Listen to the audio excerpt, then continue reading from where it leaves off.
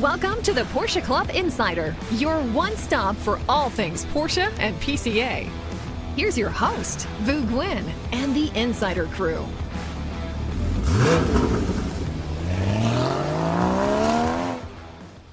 Well, happy Halloween, everyone. It's episode 34 of Porsche Club Insider. I'm at the table with Manny Albin and Damon. And of course, Robert is behind the computers making it all happen as usual. And I think we might have a special guest come through at the last 15 minutes or so.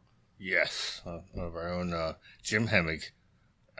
After all the changes in F1, I asked him to come on, so he's going to talk about that and some other predictions he has about next year in Porsche and racing. Now, is there a spark of life in Jim? Because he he almost gave up on F1. Yes, he didn't watch a couple races.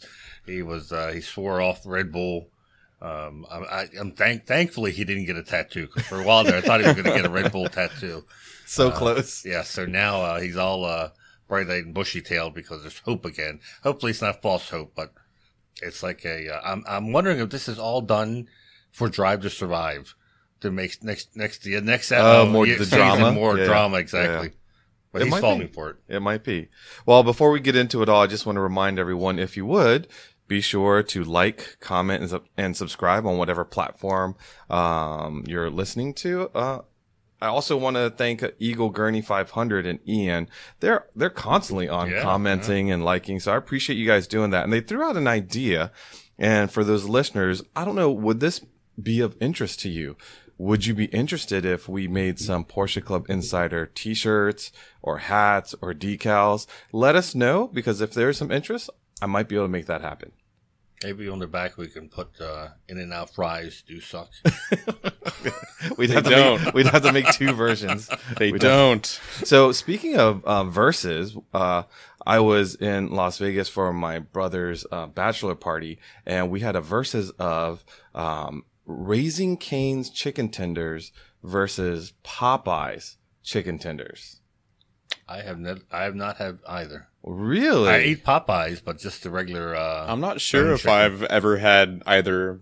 Really? I go to Chick-fil-A, but Popeyes is there Popeyes Cane around here? Chick-fil-A is way behind. Way behind. Yeah, well, so my excuse is that whenever a friend who likes Popeyes comes over and he's got Popeyes, he says, "Oh man, I waited in line for like 20 minutes in the drive-thru," and it's like every single time he goes there. So there's a reason. Yeah, that's amazing. I'm not chicken. Not going to wait in line for Popeyes. No, because no one from Popeyes, or for that matter, any other fast food has like stolen someone from Chick-fil-A out. Yeah. Because I got to hand it to Chick-fil-A. I know they are very controversially political with some of the stuff, and that I don't agree with, but it's hard to beat their chicken sandwich. And wow, just watching their drive-thru, it's just amazing how these people I will spicy chicken deluxe. I will give them, they are the logistic stars of fast food, but when it comes to the chicken sandwich, once again, even if it's Chick-fil-A sandwiches versus Popeyes chicken sandwich, I still give it to Popeyes. I love Popeyes, but they're not consistent. And some Popeyes are awesome, and some at least phone it in. I would agree there. Yeah, I would agree there. It's a little bit of an adventure sometimes. I'm just telling everyone else in the fast food industry, as someone who has sat in many drive-thrus, get your act together and go to Chick-fil-A and try to figure out why they do it so well. It's so difficult to find good people. Remember when we were on the road trip, we went to Taco Bell, you had to have a taco, and it took you like 30 minutes to get a taco because there was one person working the store? Yeah, like I knew that was going to happen. But yet you were still standing in line 30 minutes later waiting for that one taco. Let's leave after 15 minutes to the next fast food place. And we were kind of in a food desert where I was. We were. You were dropping me off at. Car stuff. I didn't do much car stuff this past weekend. I was actually, as I mentioned, in Vegas for my brother's bachelor party. Well, it wasn't really a bachelor party. It was from the photos I saw on Facebook. That was your family reunion. That's hilarious because the best man literally said that. He's like, I so got hustled because I was brought here under the pretenses of it being a bachelor party, but it turned out just being a Gwen family reunion. And here's a photo of several of us on the water, and it's my type of bachelor party. It was fun and it was more family. That's my grandmother. grandmother, said, yeah. grandma is in the middle, and they're like, "What Is the she heck?" the one that stole all the money from me in poker? Yeah, she's the one that took your money at the poker table.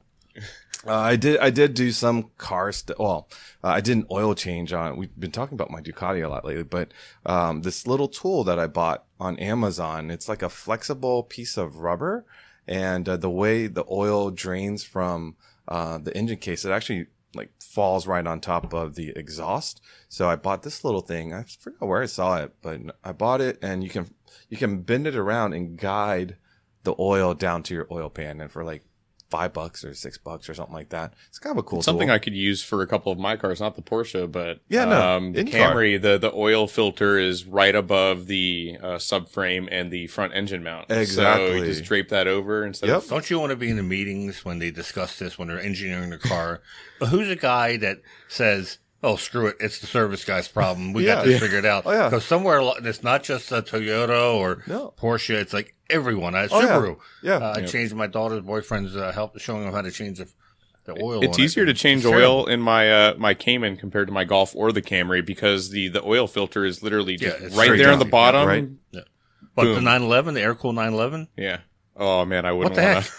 Oh yeah, inside the fender on the Yes. side there. Not only that, but they're big oil filters. Yeah. too. Yes, and So- then you have the air conditioner compressor now. Yeah. And you got to, while you're trying to like snake it through, all the oil's pouring out. It's Got to do this real quick, Yeah, right? real- 1, 2, no, it's not going to German work. engineering my butt. 10 seconds later. What the heck? Yeah, like even our Honda Odyssey, the oil filter's right on top of the subframe, and when you loosen it, the oil goes like 10 different directions. So, anyways, this is a cool little tool. If you don't have it, you might want to add it to your toolbox. Awesome. Now, Manny, you had actually a fulsome car weekend, right? Yeah, well, yeah. On Sunday actually, well, Saturday we all, except for Damon, he got lucky he didn't have to. We had to come in here and present to the executive committee. It was in. right. They have quarterly meetings. Right. I wish I could tell you they're fun, having been on the other side. But these who are all volunteers, they all give up a weekend. When I say give up, it's really you're sitting in a conference room. It doesn't matter if you're in Las Vegas or Monaco. You are in a conference room from 8 o'clock to 6 o'clock, and just discussing topics, listening to presentations, participating in remote calls. It's a lot of work. Hopefully they have fun. I know when I was president, we still had fun in the meetings, but a lot of the office people had to make presentations for 2023 what we're planning to do, and if we have budget requests. So luckily, I was here from I got really screwed. I thought I was being smart, and I said to Laura, our office manager, I said, "Hey, just schedule me for the last one on the presentations, because I'll shoot over to Cars and Coffee, hang out there till like 10:30, then shoot down here, and I'll be in time for my 11:30 spot."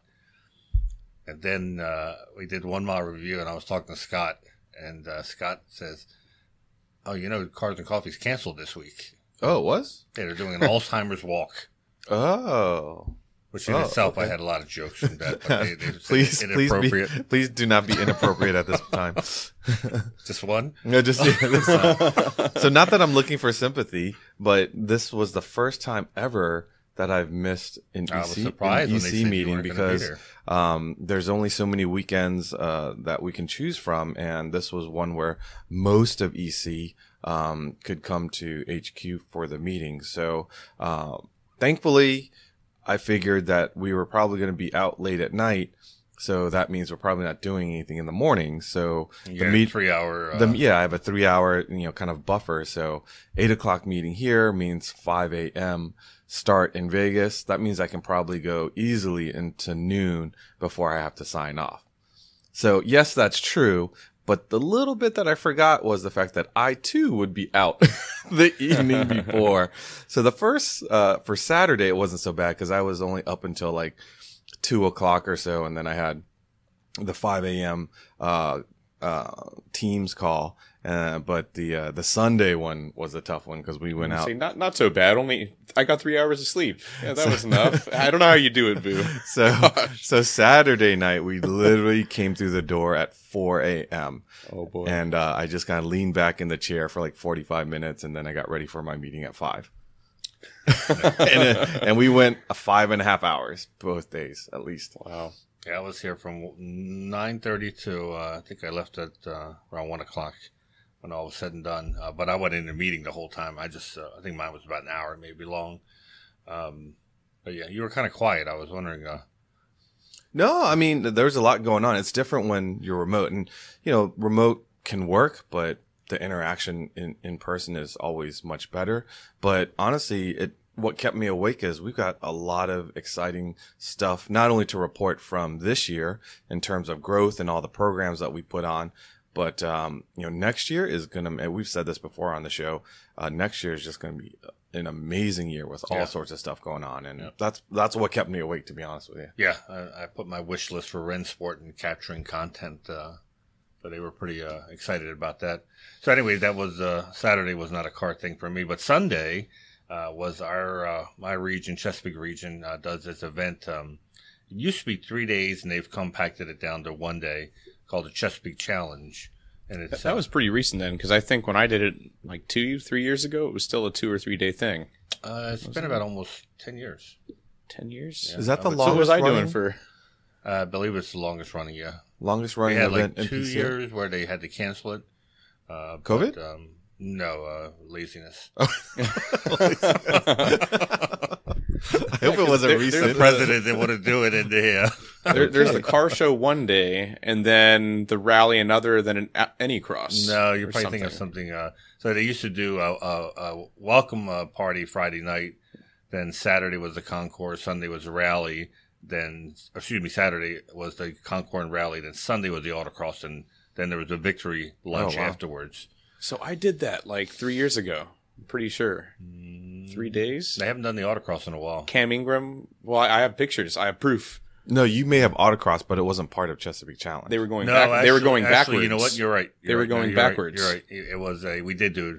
He's right. Oh, He's yeah? got better memory than us. Oh. So when he it's said Cam Ingram, we did it wasn't an autocross, it was Gymkhana. Oh, Gymkhana, yeah, because you're Gymkhana. going backward. Yeah. We had like an egg or something, or a that's ping pong ball. How on could you top even of think our- that's an autocross? That's a I didn't know what Gymkhana. to call. I call it an any cross. Any And that's cross. not really No, that's an not any Gymkhana cross either. not used much in Gymkhana. vocabulary. There we go. Yeah, you're right. We had Cam Ingram as a guest, and they did do it because we were telling the new people who run the region how it used to be done. And it used to be a 3 day event. So that was a pretty recent change. So yep, you're right. I totally. There forgot aren't that about many Gymkhanas anymore. No, yeah. No. I remember doing a Gymkhana. I think it was Central New York region, and some of the stuff that we did was probably not the safest. I mean, it was all low speed, but like you said, put an egg, driving like blindfold, and Stuff doing that's some. on the screen is not the Chesapeake Challenge. That's 1 mile review Oh, okay. stuff. Yep.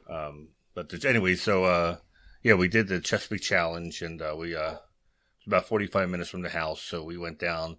We caravan down with a fairly new member, one of my daughter's employees. Oh, the guy Nathan. that got the Boxster? Yeah, he just bought nice. A few months ago, bought a Boxster autocross with it and wanted to do this. And, just like any new member, he doesn't really know anybody yet. And, and being 23, he's the youngest. That's awesome. I was originally going to do the rally with my wife, and then Bob Gutjahr was solo. So he said, "You want to do the rally again? We're defending champions." So I'm like, I asked my wife, I said, "How much do you want to do the rally?" And she said, "Well, actually, she said Nathan wants to do it. Why don't I do it with him and you do it with Bob?" So perfect. Wow, you got to nice. pass because literally you were ditching your wife. Yes. Yeah. Well, she knows the way we rally. She's very competitive, and she gets mad because I tend to suffer from ADD in rallies, so I'm not paying attention for clues and whatnot. I'm She the gets worst mad. at rallies. So Bob's doing all the work. Pretty much, yeah. Yeah. Although this rally was much nicer, but so it didn't rain too much. It rained a little bit in the morning, it's spitting enough to everybody who took it seriously. In fact, there's a picture on the screen right now. It looks like Steve Wood and his red turbos having a Picnic? yard sale. A yard sale. I told him I was going to put tags for pricing on his. I picked up his air pump and asked his wife, "Hey, Jared, how much you want for the air pump?" Nice. But he takes it very seriously, and he ended up winning Best in Show. So that was my competition in my class.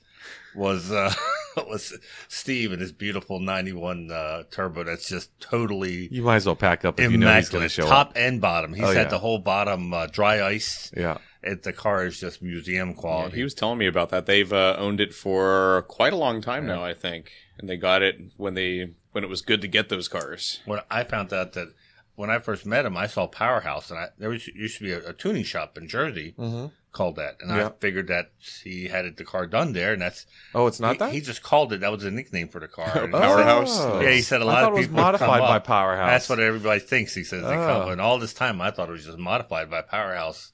Evidently, they're not in business anymore. He said. Is it stock? No, it's been modified. just not by Chesapeake stock. It's VU stock, right?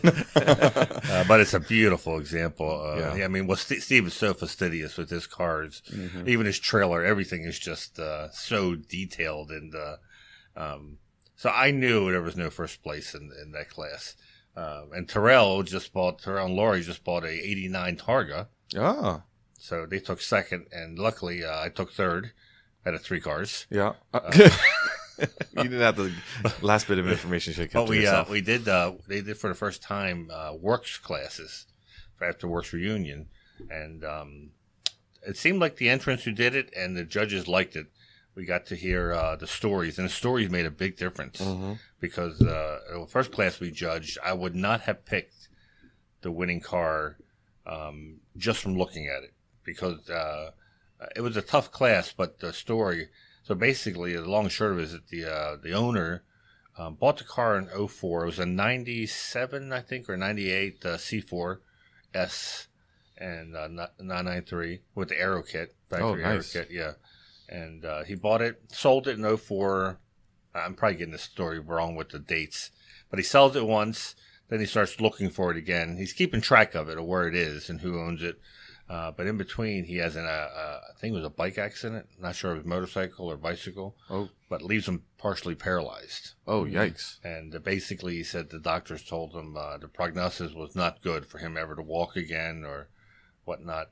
He's still looking at this car. He buys it while he's still in a wheelchair. Buys it back. What? Sees it goes for sale. Buys it back. Motivation. And this is a stick shift car. It's not like a Tiptronic. Oh, yeah, that's motivation. Yeah, right there. And he said when it arrived, he went up to the car in his wheelchair, got out, climbed in, and it took him like forever, but he drove it around the block. And he said when he brought it back, his wife refused to believe that he actually drove it, but he did.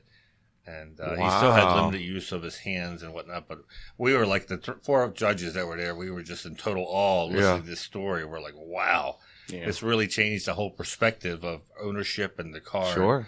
And so that was it. So when did he recover? He's able to drive it like normal now? He still had limited use of his hands, but he drives it. I mean, he drove it there. Really? Yeah, he's. I mean, wow. God bless. I mean, that's so true inspirational. And, and I believe he's a podiatrist, so he's also a doctor. Oh wow! And it's really fascinating. Good for him. So we had 2 teams of works judges, and when David Ducart was the head of the other judging team, and we were comparing notes to see who would have won best in show and works. And when I told him about it, he knew the owner, and because Dave's wife is a doctor as well. And anyway, as soon as I said his name, he's like, "Nope, there's no." I've heard that story. He's like, "This, he deserves to win." So that was a great story. But I think all the owners like telling about how they got their car, and everyone has a story. Sure. So it was pretty fascinating. Then we had lunch there, and then we did the rally. And so the rally was done by Aniana, who usually does our tours, and Bob, or my navigator, he can be very critical of rallies because, that's Bob. That's just Bob. And so this rally I thought was really cool. It was you had 6 destinations you had to get to, and it was a it was a gimmick rally. So when you got there, you had to answer some questions, and I'll tell you what, we had to take some selfies, but I'll tell Robert not to show the pictures yet. And so we had to send the driver had to take a selfie in front of the sign of the destination, and you weren't told what order you had to go in, but the person with the lowest mileage got bonus points. Not the quickest, but the lowest mileage. So you got these, and I'm not from around there. Bob's not really from around there. So they told us as soon as you start to rally, when you get onto the main road, it's probably best to pull over and take a look at where all these 6 destinations are and try to figure out how you can go. And by the way, you got to get done in exactly 2 hours.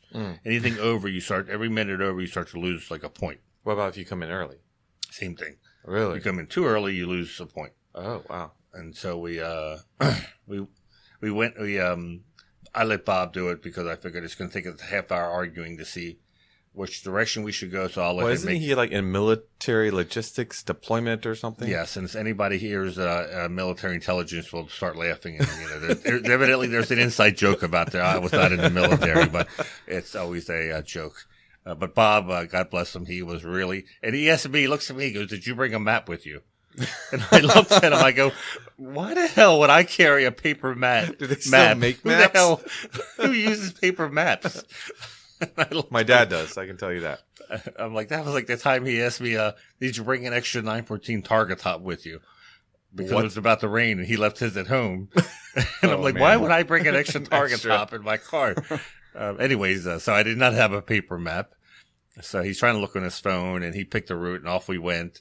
Took us about 20 minutes, and the long and short of it is, we were like, we came out 20 minutes late. Oh, late. We thought we were like butt last. Oh. Well, we took our selfies. I'm not a selfie person. If you look at my social media, there's no selfies of me. So that was me. That was the first one I had to take. Oh, that's actually Nathan that's behind Nathan, me. the young, Yeah. That's me, sending it to the. Oh, there you go. So that's how we had to find these signs. Yeah. Got to see some stuff I've never seen before. That was a dealer. That was pretty cool. So that's Porsche of Annapolis, and Brett let us all in. He brought people in just to welcome us. And the region didn't realize he was going to do this. So, cool. Yeah, we came in. We came out, and they was like, if you guys want to use the bathroom, there's snacks. And nice. I was like, so we lost like 15 minutes talking to Brett. He actually had a Turbo GT they were going to deliver, a Cayenne. Oh, wow. Inside. Brett's a great guy. So there were 6 spots. There's Bob. I forgot what he was looking for on the. He looked so intense. He was intense. Meanwhile, you're taking selfies. Yeah, so that's hilarious. So I'm sending these selfies to Aniano because he said send them and put underneath of it, put your name. So I put on there Manny Alvin in front of Blue Star Memorial, Manny Alvin at this. I'm laughing because I know this part, but Boo doesn't. So we get to we finish the rally, we hand it in. At this point, we're inside the banquet room, having hors d'oeuvres, and he comes over to me and goes, did you send me photos? And I said, yeah. I said, because some of the places we were at had no cell reception. And I said, but no, I said, I looked, they all went through. Mm-hmm. And he goes, what number did you send it to? And because he said his number, but it was a lot of people joking, everything in a driver's meeting. Oh, it wasn't printed? Tell me you didn't send it to. No, it wasn't printed. So I show him the phone number. He's like, that's not my phone number. So some random person has person has my selfies in their possession. Has your name in your selfies. Luckily, right? I'm wearing clothes. I'm not anything compromising. But I'm probably thinking this old guy is on tour using a phone for the first time. That's hilarious. So I had to reset, and Bob was freaking out because he thought we got disqualified. And in the end, to Bob's credit, because I was blaming him, because when we were 20 minutes late, I said he picked the wrong route. Yeah. And we actually came in second. Oh, wow. So had you not been delayed at Brett's, would you have come in first? We probably would have come in first. But as we told the region president, we said, did you get the chance to chat with one of your sponsors? And he was like, no, we never went inside. Oh. Like, well, coming from the background of, you always talk to sponsors and advertisers. Absolutely. I said, when he wanted us to come in, I wasn't going to say, no, we got to win this rally. I'm sure that was a trap of some sort that they set in advance. So, like I said, he had drinks and snacks. And so, of course, Bob, he comes back with he raided the entire Oreo cookie. They had 6 packs of Oreo cookie, and he goes, I'm bringing some snacks. I go, you're not going to eat in my car? He's like, what? And I'm like, and the sales lady there's laughing, and I'm like, there's no way you're going to eat these Oreo cookies. I said, the next stop you can eat it out, but you're not going to come back in with any crumbs. Oh my God. And he was shocked that I was not going to let him eat Oreo cookies in a 964. That's hilarious. So in the end, we went second. Bob, we had a tech quiz, which was done by Randy Richter and Jim Robeck. I think Randy did most of it. It was about 4 doors. And oh my God, it was so hard. They're going to print it in a newsletter, but wow. Wait, tech quiz. You're our tech director. I know, the pressure. Yeah. How did you perform? I won. Oh, thank you. I won with a 42%. You could have stopped at you won. 42%. It was very hard. I really didn't think I was going to win. It was, So what were the kinds of questions? it was it's a ton of questions where they're multiple choice, but the multiple choice are very close to each other. They all seem right. So it was like, how many variations of the Panamera was there in such and such year? 20, 21, 22, 23. Oh, yeah. Right? So you're like, There's more than that, I believe. Like right now, there's got to be more than 20. I don't know. See, who knows? So you right? would have gotten it wrong too. Yeah. Well, that's like the parade historical tech quiz. Yeah. I mean, we all are around this stuff and we think we know stuff, but when you take those quizzes, man, I feel so parade inadequate. was easier because that does have general. And the general at least makes people feel good because a lot of them are who is president of PCA. Softball questions, but they're stuff that people should know if they watch a couple of Porsche videos. But these model specific, with the 4-door, I think Randy was trying to make us all feel really stupid, which he succeeded.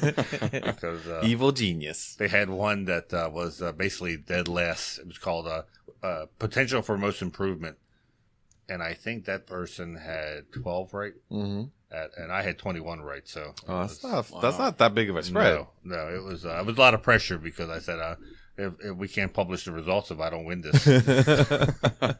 So, anyways, it was a fun time at the challenge. Nice. How about you, Damon? Did you autocross again? I autocrossed and with who? Yeah, Chesapeake region. So it was their last last season. One. Yeah, so we had I don't know exactly how many drivers, but a good amount for Chesapeake Autocross. A lot of fast people there. And it was sunny. It was a little cold in the morning, which for some people, maybe not a ton of traction off the line, but if you were on Yokohama's, you didn't have too much of an issue with that. Oh, boy. Yeah, are you autocrossing this weekend? Yep, I'll be going to Potomac, so that'll finish out their season as well. Yeah, Chesapeake, I got to instruct as well. I've never been an instructor, and this year I was asked to be an instructor. So for the past couple autocrosses, I've done a little bit of that. And for this one, there was a guy named Chris who brought his Mazda CX-5. Oh, I saw that. To the autocross. I saw that. So, and I heard he wasn't the slowest. I wasn't looking at the times by that point of the day, except for the people who were, in my class or close to me. But he was getting, I think, within 10 seconds, I think less than 10 seconds, to some of the top groups of people, which in an SUV for his very first autocross was really impressive. Is it CX-5 or CX-9? CX-5, so like the smaller SUV. A little bit smaller. Yeah. So he has a CX-7, which is bigger, but he didn't bring that. But he had always wanted to autocross, had wanted to get a car that he felt was appropriate for autocross, and then he just thought to himself, you know what, I'm just going to go do it. Good for him. So he brought it out, and every run he improved, and it was pretty fun, to instruct somebody. I would say if you autocross in an SUV, it's like a win-win. Yeah. If you're slow, hey, I'm in an SUV. But if you're faster than anyone, you're like, hey, I'm in an SUV. It's sort of like a diesel Golf. Yeah. Well, yeah. It's always good. It's always good to. I always look at the results every run with my students to show them how what we were working on improved their time. Sure, absolutely. Doing this cut off 5 or 6 seconds, and I found that it's a great motivator. Because they start to trust the instructor and believe what they're saying, and they see their improvement. Even if they're dead last, they see how much they're cutting off time-wise. And they get to experience, pushing their vehicle a little bit further, to the edge and seeing how it understeers or oversteers and really using the brake. So, yeah, good for them. Yeah, it was a lot of fun. So, yeah, it was nice to finish that part of the autocross season off, and then Potomac next weekend, and then the car goes in, wouldn't say for hibernation, but if you were listening to the last autocross, I have an oil change and a crank seal to replace. So it'll be down probably for a little bit. Well, good time obviously, for projects. I missed the Chesapeake autocross because I was presenting to EC, but you guys definitely got the better weather. Yeah, it was beautiful. A little cold, but it warmed up to like 70 degrees, I think. Ken Wilmer sent some photos. I didn't see if Robert was showing them or not, but he was out there getting back into photography, and Ken's our membership chair for Chesapeake. He's a funny guy. I like Ken. Yep. All right, let's talk about. We haven't shown our Mart Fresh picks or talked about them on. This wasn't for sale yet when I started writing. I write mine a little on Mondays usually. All right, so let's talk about what did. So that was Rob's car. Rob that he picked.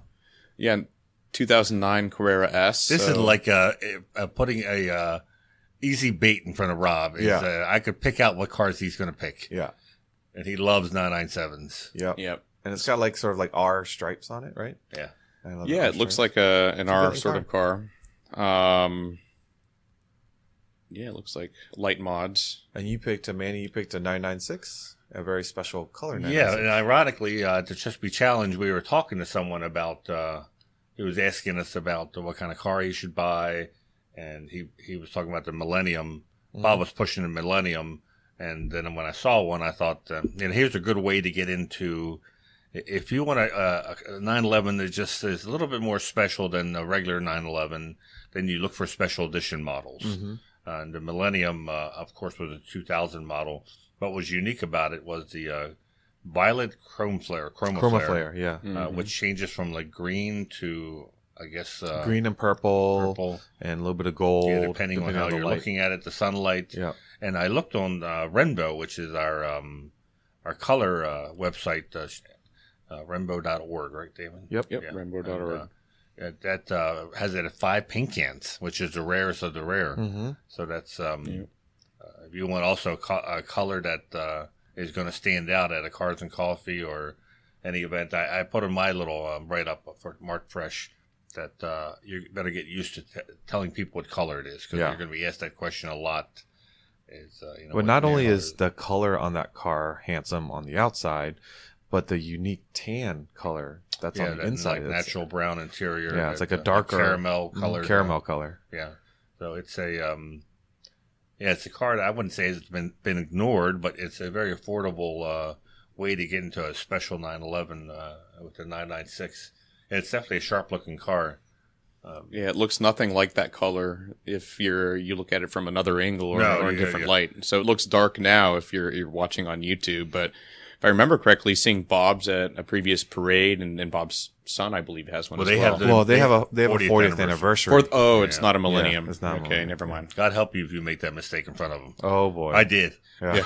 You dare me? I will. I'll take one for the team. Walk up and say, it's a great Millennium, Bob. Now, Damon, you picked a pretty loud-looking car. Yeah, I've always loved the 924, 944, 968 family of the front-engine four-cylinder cars. I owned a 944 S2 at one point, and I loved it. You know, the 3-liter inline 4, huge engine for a four-cylinder. It used to be and might still hold the record for biggest naturally aspirated four-cylinder production engine in a production car. I think so, yeah. I don't think anyone's tried to go for 3 liters in a production car since the 90s. But what the 968 adds is VarioCam, which is... You know, for those who aren't familiar, just think of it as Porsche's VTEC, but before Honda had VTEC, I believe. So Porsche was also the first to do the cam timing thing. So 236 horsepower, super quick car, 6-speed manual, limited slip differential. And then if you go for the Club Sport version, you're getting lighter weight. They take some of, as we found out in a 1 mile review, some of the electronic switches, like for the rear hatch, they replace it with a cable. So they're doing some lightning or light weighting of this car, and they give it the sportier suspension, and it can now be imported to the U.S. because it falls within the 25-year rule. So we're starting to see more of these on this side of the pond, and this one guards red wheels, and it's a driver. It has, I believe, 168,000 miles on it already. Yeah. So it's, you know, don't feel bad about driving it. You know, would you do what the UK did? And put the Club Sport on the side? Why not? I think I would. Yeah. Just having a 968 at events is usually rare, just because there wasn't that many made in the U.S. But a Club Sport is even more rare. Yeah. But, you know, Porsche does things so subtle sometimes. a little sometimes too subtle for me. Yeah. And I really like the Club Sport The script. Yeah. It's the red wheels that give it away here, but I'm sure not everybody has kept their red wheels, or maybe didn't option Or them someone that with the red regular 968 just put red wheels to give it that Club Yeah, Sport exactly. look. Well, Yeah. when we were at the Audrain, we saw a Club Sport with like silver wheels, and Yeah. it doesn't jump out at you. I mean, the Club Sport that we did the 1 mile review with the speed yellow exterior also had the speed yellow wheels. Like having the color match wheels is definitely the way to go, especially if it's a Club Sport. And I too would do the Club Sport script. Yeah, because it looks good. You know, script It's to me, worthy script of doesn't it. always work, but that does work. But also knowing me, when I buy a car, it usually stays looking the exact same, except for maybe lowering it.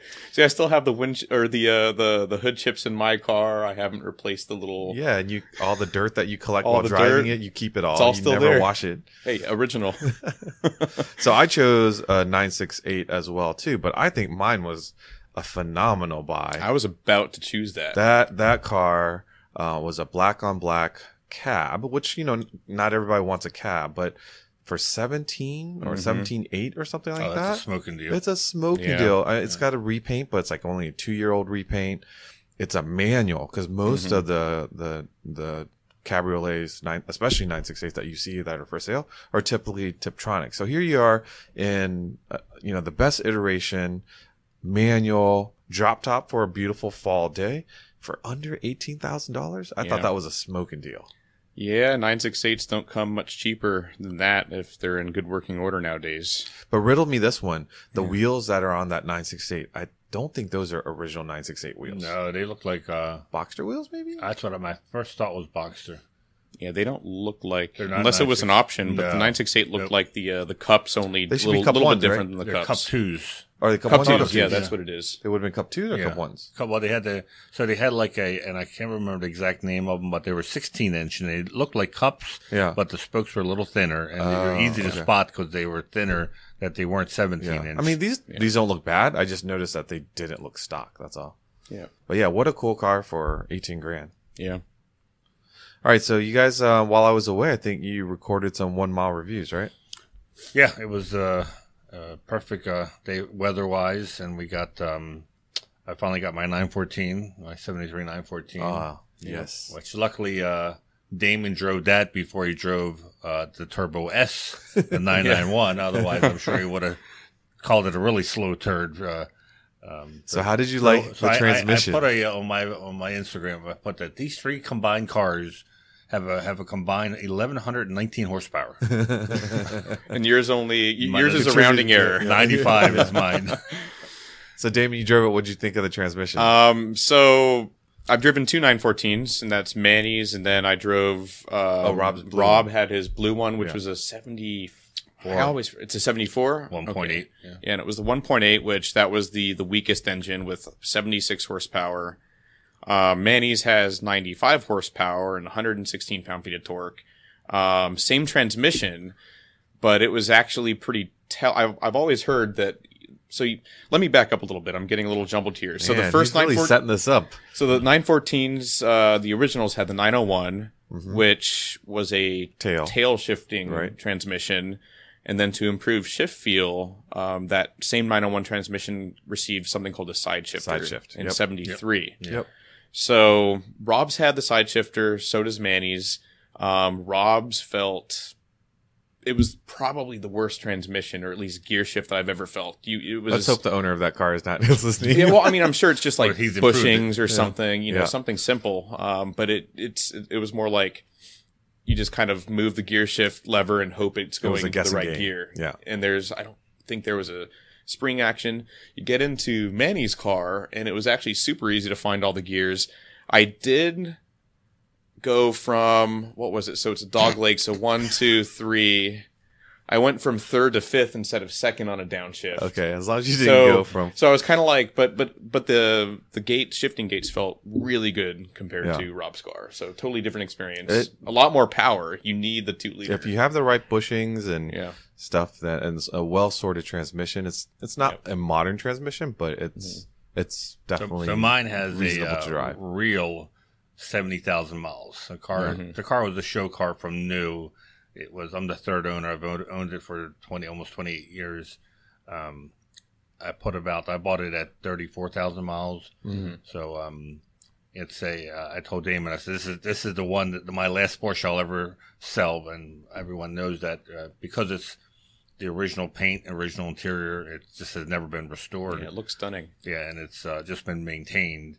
And, you gotta let me fix those paint chips for you. You wear the, I filled them in with, you did? Yeah. Well, Pete Tremper gave me, some paint before he left DuPont. Oh, okay. To match the, but it's a true 70,000 miles, and like I said, it's original paint. So you're driving it, you're going back in a time machine. Mm-hmm. And when I drove it down to work that morning in rush hour traffic, it was a little bit stressful because people don't see you, right, and you're always in people's mirrors. And there was traffic that day, if I remember. And I felt like yelling out, "You got a freaking light in your mirror telling you there's a car next to you. What makes you want to pull over in my space?" Yeah, and you don't have a third brake light in that car. No, and the brakes are low because back then that's how the lights were. They weren't high up.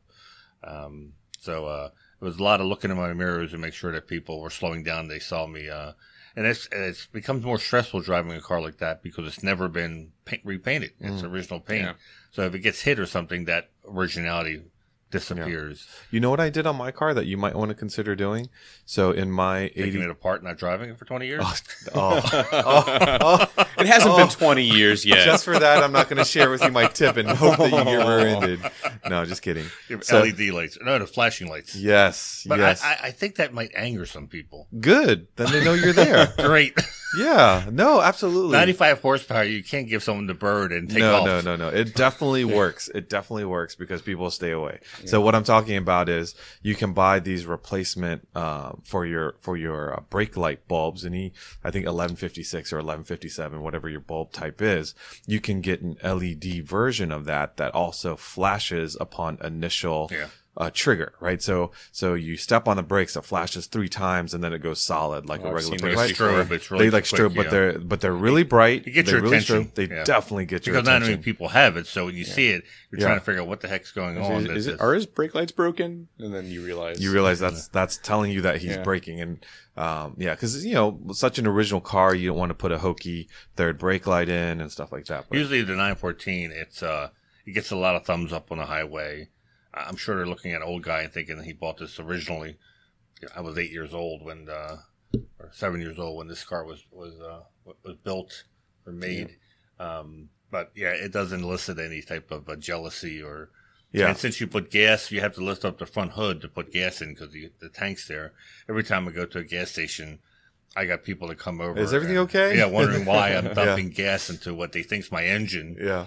And I remember one guy came over. He says, "I don't know what kind of car this is, but it has to be cool if you got to lift up the hood to put gas up." Well, this car was definitely the inspiration for my car. Yeah. And I got one, but so we got to drive. So Scott brought his equally rare 05 Turbo S 996, and Jim brought his 2015, was it? 2018 911 Turbo S. So I let Damon drive that because I was thinking that I know it's not a comparison, but I'm thinking, well, Manny's driving the 05 Turbo S. Let's put him in the other one. One of these already. And he had driven the 914, but I wanted him to drive the Turbo S, so he took it out, and it's I mean, there's nothing wrong with this car. You can't find faults. Yeah. It's fairly new to the owner within, I want to say roughly a year or so. And, Jim, the owner, it's a cabriolet, it's a Turbo S, tons of power. And I had driven at Barber, we drove a Turbo S like it, but it was a coupe. Yeah. Oh, man. You feel like Superman driving that thing. Yeah, no, it's super quick. And I'm a coupe person. I like cabriolets and convertibles to an extent, but I don't usually see myself owning one unless maybe that's how the car came, like a Boxster. Or a Miata. That's how you get them. But driving that 2018 Turbo S, it's the sound you hear, the turbo noises. It's a totally different experience compared to driving a coupe Turbo S. So is it 680 horsepower? This one is 580. 580. Yeah. But that's just, why would you ever want to chip that? It's just I wouldn't. Scott's 444 on his Turbo S. Yeah. I'm like, have you gotten to the point where you feel like you need more power? 300 to 400 for the street is the perfect Go to an amount of horsepower. autocross with your really fast car, and when you don't win, that's your answer of whether you 300 to 400 do mods horsepower. or is not. So I plenty. remember on the track with my 964 race car, we were 247 horsepower, and I'm like, I'm still scaring myself. Yeah. I can't imagine 800 horsepower. Well, I mean, yeah. On the Autobahn, I can. Yeah, on the Autobahn. you Yeah, when definitely you're can. hitting 180, 190, you need all that horsepower. But it's unfortunately the roads we use and the limited time we have for a 1 mile review doesn't do justice to what these cars can really do. Yeah. So Scott kept on asking me when I drove his 996 Turbo S, were you able to really get the boost to come on? I said no. I said, but I know what this car can do, and it's I got the boost to come on. pretty amazing. Yeah, but you can't take it up to all the. Yeah, you can't take the boost It was all a the way quick to squirt. It was Yeah, it you was, can't it was take pretty boost all much the way full to red line. throttle Yeah. brakes. Yeah, I you mean, that's know, what I it's- did too, but it's not where. Yeah. And I think that's where sometimes the fun factor, cars with that kind of power, their fun factor, is not, for me, on the high scale, because you can't enjoy the car on public roads. At 914, you can be flat out. If Yeah. you were to be able to map your course and see how often you're flat out, the 914, you're more flat out than you can imagine. Where these cars here, it's rare that you're going to be flat out. It's just the power comes on so quickly, and before you know it, you are in a lot of trouble with the law. All right, so before we bring Jim in, let's get into, I think we've got a bit of news to share from the headlines. Do you want to? I'm sure Jim's pacing back and forth. And Yeah. He can come in and then Come on join us in, when Jim. Come on in, Jim. We're getting in. See? See, he was I knew he was- he's right by You the mentioned door. I'm like Back it's and forth. 11:16. I feel Yep, like here he a is. doctor. It's probably what Yes. doctors do when they see the patients. Just make them wait some We more. still got a bit of news to go through, Jim, but we got time for you. He even took notes. Look at him. He's I so thought he was. excited. I asked him just does he want to stop in to give us some predictions. He made a whole PowerPoint presentation, I think, for this. So what's this Group So- C business you were talking about? You want to go into that? You want to? Yeah. Why don't we cover some Oh, okay. the videos, recent videos we've done? Oh, sure. Yeah, so Boardwalk Reunion, you guys filmed that one at Boardwalk Reunion, 360 Porsches. And it was in Ocean City, New Jersey. Yep. For some reason, we all looked at the video ahead of time. We inspected it, and it never occurred to me to list where we were at. I guess. I did that in the description when I realized, and I was like, Well, we had is a it Atlantic couple of City people or Ocean commenting, City? because there is Ocean City, Maryland, and they have a boardwalk too. Yep. People live around here. I think know that where it's at, but obviously this is going worldwide and all over the. Do you think people know how basic our AV setup is to film this? No, this was done with Vu's phone, Yep. and we have my a little iPhone. wireless remote. But it turned out pretty good. I think people are pretty disappointed when they see how basic our setup is to do this. Yep.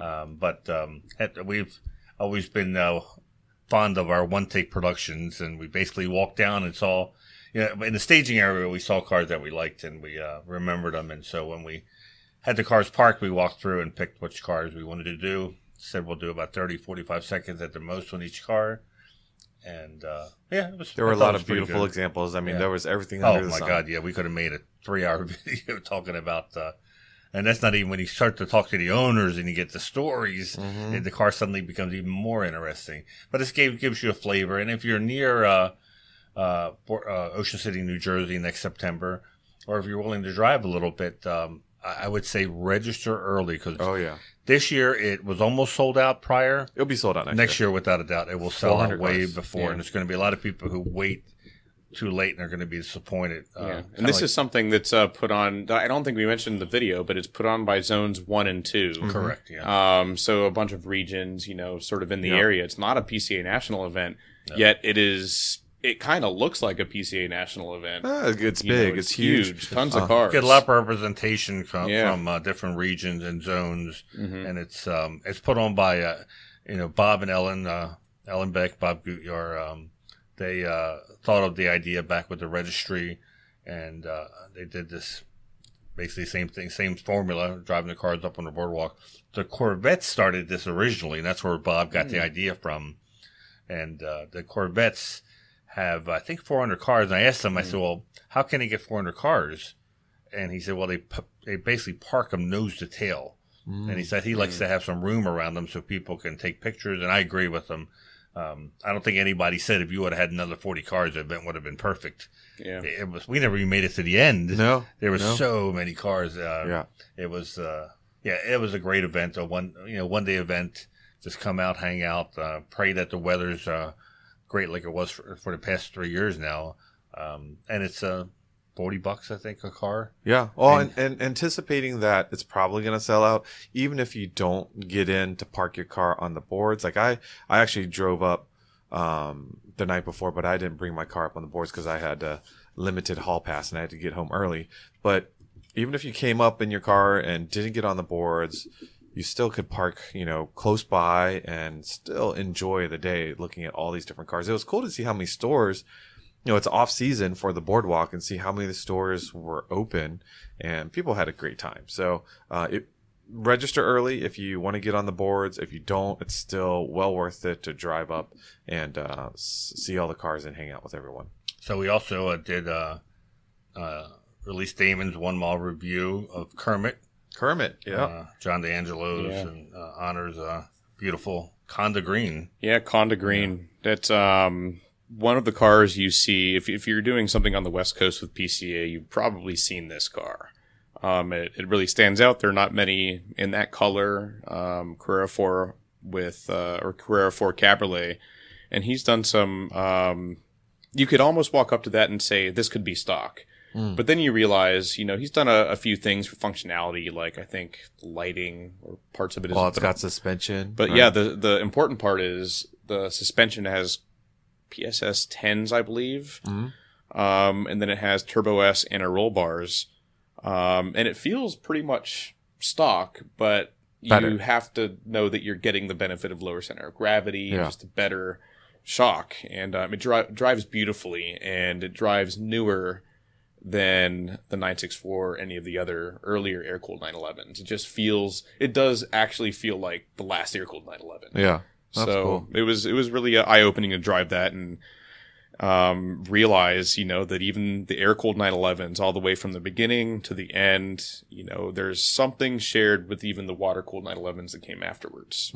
So Porsche's a Porsche. It's hard to believe the car is 26 years old. Yeah. I drove it back from the shooting site back to Works Reunion where he left it, and it just amazes me that you take other marks of cars that are 26 years old, and they don't look or feel like dry. They've fallen apart by that this time. was very tight. It felt this had 30-something thousand miles, so really fresh, but still, he drives it a lot. You see it everywhere. That's well maintained.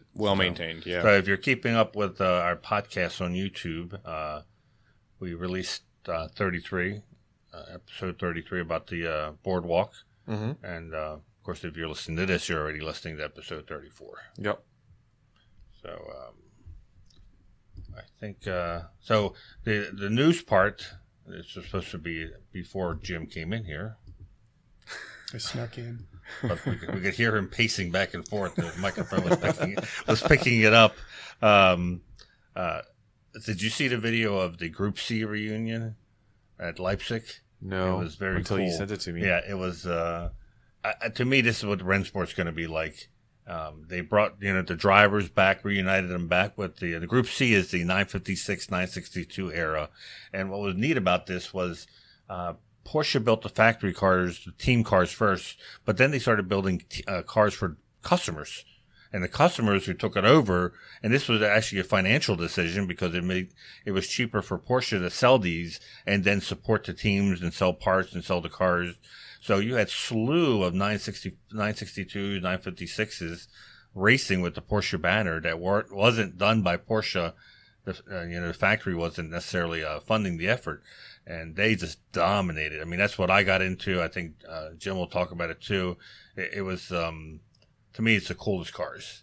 That the 917, and I think this is what you're going to be seeing a lot of in at Rennsport. So when the recent news came up about F1, and we were talking about how Jim now is he's not dragging, he's not in the dumps anymore, that the Porsche deal was falling apart, that we'd have him won. They give us some of the Hemig predictions that I am privy to every day since I sit next to him. about what's going to happen. So, Jim. Well, before he gets into it, let's share with people how his persona changed quite a bit for the past couple of weeks. He kind of turned into a hermit. You didn't hear much about him. He said he grew this big beard. He stopped drinking Red Bull. He had his new tattoos zapped off. We asked him about the F1, and he's like, I didn't even watch it. Yeah, I couldn't even have a conversation because he swore off F1 about the race, But then he got a call, quote, unquote, call, and now he's all happy again. Well, we'll see. It's everything's back and forth. So you guys asked me, I guess a few weeks ago, my predictions. So I came up with a few predictions. I'm gonna go through them real fast, but hopefully Robert can follow me here with some of the images I sent him. But predictions aren't good unless they're outlandish. So my first prediction, because many want to talk about Formula One, I'm not going to talk about Formula One. My first prediction is you're going to see a Porsche in a Star Wars movie. Now, maybe some folks have heard a little bit of this, but we did already. Well, a couple years ago. Yeah. So what happened with the rise? Did you predict that a couple years ago too? Yes, I did. Was it in a movie, or was they just did a concept? So what happened is, are we looking at spy shots? These are spy shots. So I leave that one up there, Robert. So for the Rise of Skywalker Star Wars movie, Porsche designers worked with Lucasfilm's designers and actually came up with a spaceship design.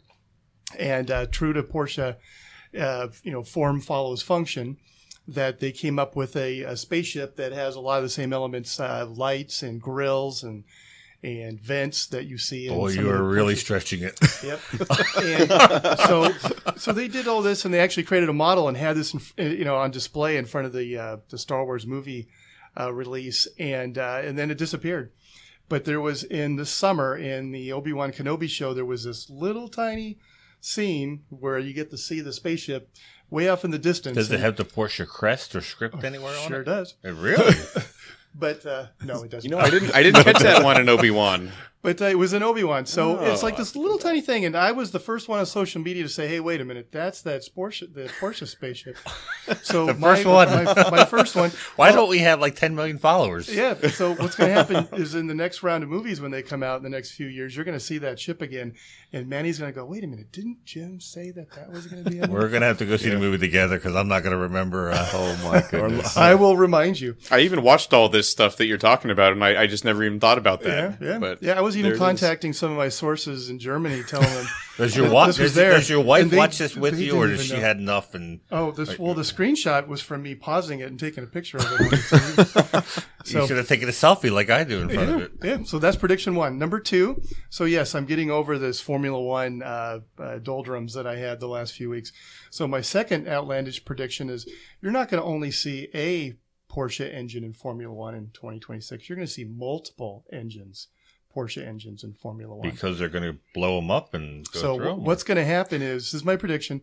So everyone thinks that the deal's dead, Red Bull's gone, Porsche won't be in Formula One, but my prediction is they're still very, very interested, and you're going to see them purchase a team. Right now it looks like possibly Williams.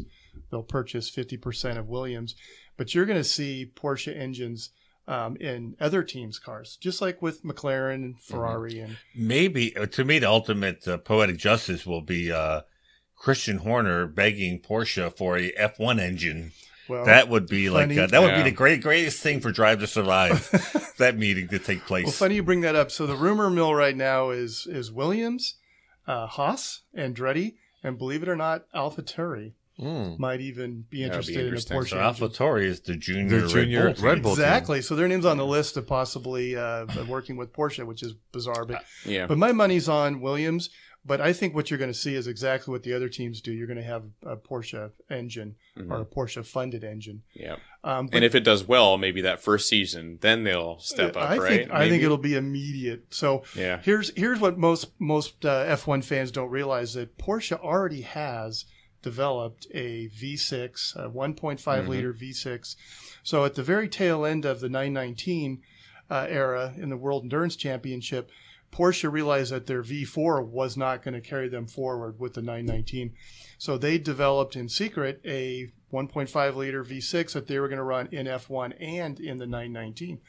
And what I find really interesting is after Porsche retires something, Like the 919, the V4 and that 919, nobody saw that until after it was retired. And then all the covers came off and everybody got to see it. Nobody's seen a picture of that V6 they developed in 2017. But when they had the 919 and they were going to put the V6 in it, they said, we're going to scrap the 919 project. But Porsche had them finish that V6 because it was earmarked for the new regulations in F1, which got delayed, which now have been ratified for 2026, which is the same ones they built that V6 to. Yeah. So I think they've got an edge up. So I think it's going to be a surprise. They're going to come out, and next thing you know, they're going to have an engine where'd that come from? So that's my second. I personally, early on, probably a year ago, I was not in favor of the Red Bull Porsche partnership, mainly because of Christian Horner. It really worried me about Porsche's reputation because of the fact that right now Red Bull's on top, which means the only place they got to go now is down. And, there's going to be a blame game. And I remember the first year Drive to Survive with the Renault engines, how he really slammed them. But anyways, I didn't shed a tear when I heard the whole deal went through. I am, however, very excited about Williams. Williams is a last place team right now. So the only place they got to go up is up. And I think Porsche does want to control this team, which is what Horner did not want to give to Porsche for Red Bull. And I think Williams could really benefit. If Red Bull was afraid of the way that Porsche was going to come in and run the team now, Williams would probably embrace it. I think Williams, exactly, they're going to embrace it. And they probably need leadership after exactly, past couple years. And that engineering prowess that Porsche has, I think this is like phenomenal news. Now I'm very excited about Porsche coming back, because even if they bring Williams to mid-pack, it's a huge accomplishment from where they were. So it's suddenly things have changed. Now I watch Formula One no matter what, but now I'm really excited to see what. I watched it again last week. You watched it? You're back. They brought you back. I'm back. Yeah. All right. So before we move on, there's also another Williams connection to Porsche, and that's the Singer. The lightweight design study. Yes. So there's already a Porsche connection. And it's Williams is an American-owned team. I know Haas is too, but it was British, but then when sold Frank to the Williams, American Investment Group, it's owned by an investment group, not a Formula One team like Red Bull. So that's where I'm with Manny. I think there could be a real good matchup there. It'll be they end up with 4 or 5 American races, which is that's what they're talking about. That's going to be. I didn't realize this. To stray away from Jim's topic is. I read an article about how IndyCar is very worried about how, and it never occurred to me, but it makes sense that basically F1 now, with more races in America, is going to be taking fans away from Indy because F1 now has all the exposure, the Drive to Survive, that they're going to take fans away from IndyCar, which I'd hate to see happen because IndyCar is a North American franchise. But, very interesting how F1's kind of like slowly snuck into the American market and now is doing what they always wanted to do, was capture the attention of the North American market. And that's why Porsche, which, again, my prediction, it's Porsche, U.S. market's huge for Porsche. So all this F1. But I'll put 3 and 4, my predictions 3 and 4 kind of together. So I'm going to go bold here and say that Porsche is going to leave GTP and LMDH. If they're all into Formula One, I could potentially see when that. When are they going to leave? When are they going to leave? Yeah, so let me qualify that. So what's going to happen, this is my prediction, it's exactly to Manny's point. So the 919, that was strictly a factory effort. They made just enough 919 for the factory to run in the World Endurance Championship and, of course, win Le Mans 3 years. And it was a in very complicated car. Very complicated. So my prediction is they're going to go back to the page out of their Group C book, their 962. So the 963, the Porsche Penske team is going to run it for 2 years max, and then they're going to just sell them off and have the privateers, the customer teams, run. So I think they're going to pull a page out of that 962 book. So you're going to see Porsche come in and basically use Penske as a showroom floor to all the privateers and say, look at this car we built. And I don't know if you mentioned this earlier in the podcast, but Porsche Penske just ran a 36-hour test with the 963 at Sebring. They had 10 different drivers running across 36 hours. And that's just showing that market that, hey, look, no other LMDH car is tested like that. And this is the car to buy. And the JDC Miller team, I think we got a picture of that car. That'll be the first privateer, the first customer car running. And right now it looks like because of supply chain issues, it may not be at Daytona in January. But shortly thereafter... The customer, but the factory will. The factory Penske's will be yeah. there, but the JDC Miller team may not be there with the 963. But I'm hoping it makes it. But if it does, that'll be the first GTP car that's a customer team running in IMSA. The Jota team over in the World Endurance Championship will be the first 963. So what I'm predicting is Porsche is going to be all in as a factory team, but it will quickly sell those.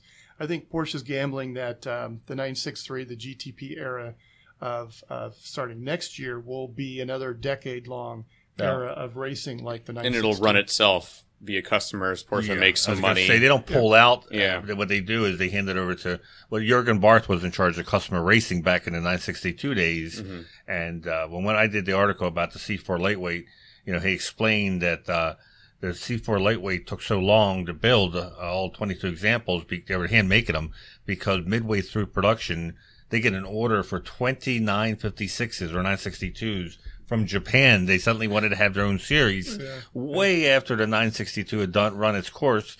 Yeah. So they put the lightweight on hold and they build once again by hand. So, Jim's point, the factory pulls out as a factory team effort, but they have a whole different, like you were mentioning, a whole different department now just supporting it. Yeah. And Porsche Motorsports, North America, still supports the 962.